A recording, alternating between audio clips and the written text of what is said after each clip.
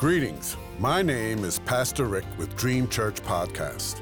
God has given me a yearly devotional on prayer from Genesis to Revelation, guiding you to read and to help you pray daily, with a scripture reference, comment, and ending with prayer.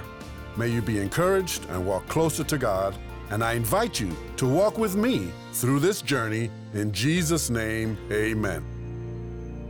Today's scripture reference is from May 1st. 1 Kings 8, 41 through 43 says, "As for the foreigner who does not belong to your people Israel, but has come from a distant land because of your name, for they will hear of your great name, and your mighty hand, and your outstretched arm. When they come and pray toward this temple, then hear from heaven, your dwelling place. Do whatever the foreigner asks of you, so that all the peoples of the earth may know your name and fear you, as do your own people Israel, and may know that this house I have built bears your name." Today's comment. It amazes me when people are prejudiced about foreigners coming into our country. Outside of the Native American people, we all come from families that were born somewhere else.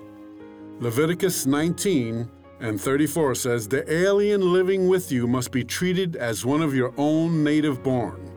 Love him as yourself, for you were aliens in Egypt. I am the Lord your God."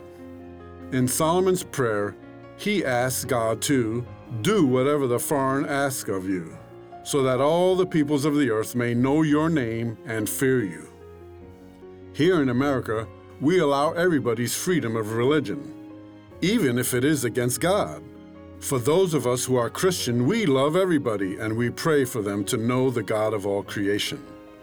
As Solomon prayed, that they may know your name and fear you, we always should model and obey the scriptures.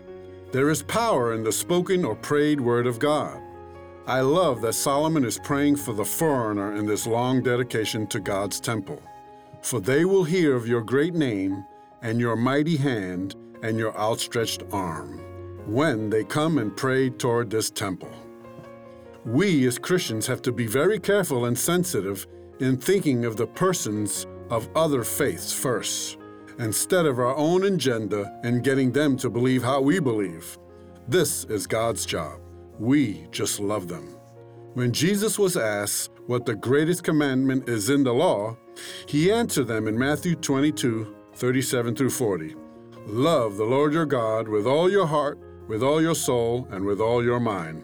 This is the first and greatest commandment. And the second is like it. Love your neighbor as yourself. All the law and the prophets hang on these two commandments." Romans 12:10 says, "Be devoted to one another in brotherly love. Honor one another above yourselves." Let us pray. Dear Lord, thank you for God so loved the world that he gave his one and only Son, that whoever believes in him shall not perish, but have eternal life. Thank you for giving me faith to believe, a saving faith. Help me to pray for all people to believe. Help me to be a good witness. Help me to be devoted in honoring others above myself.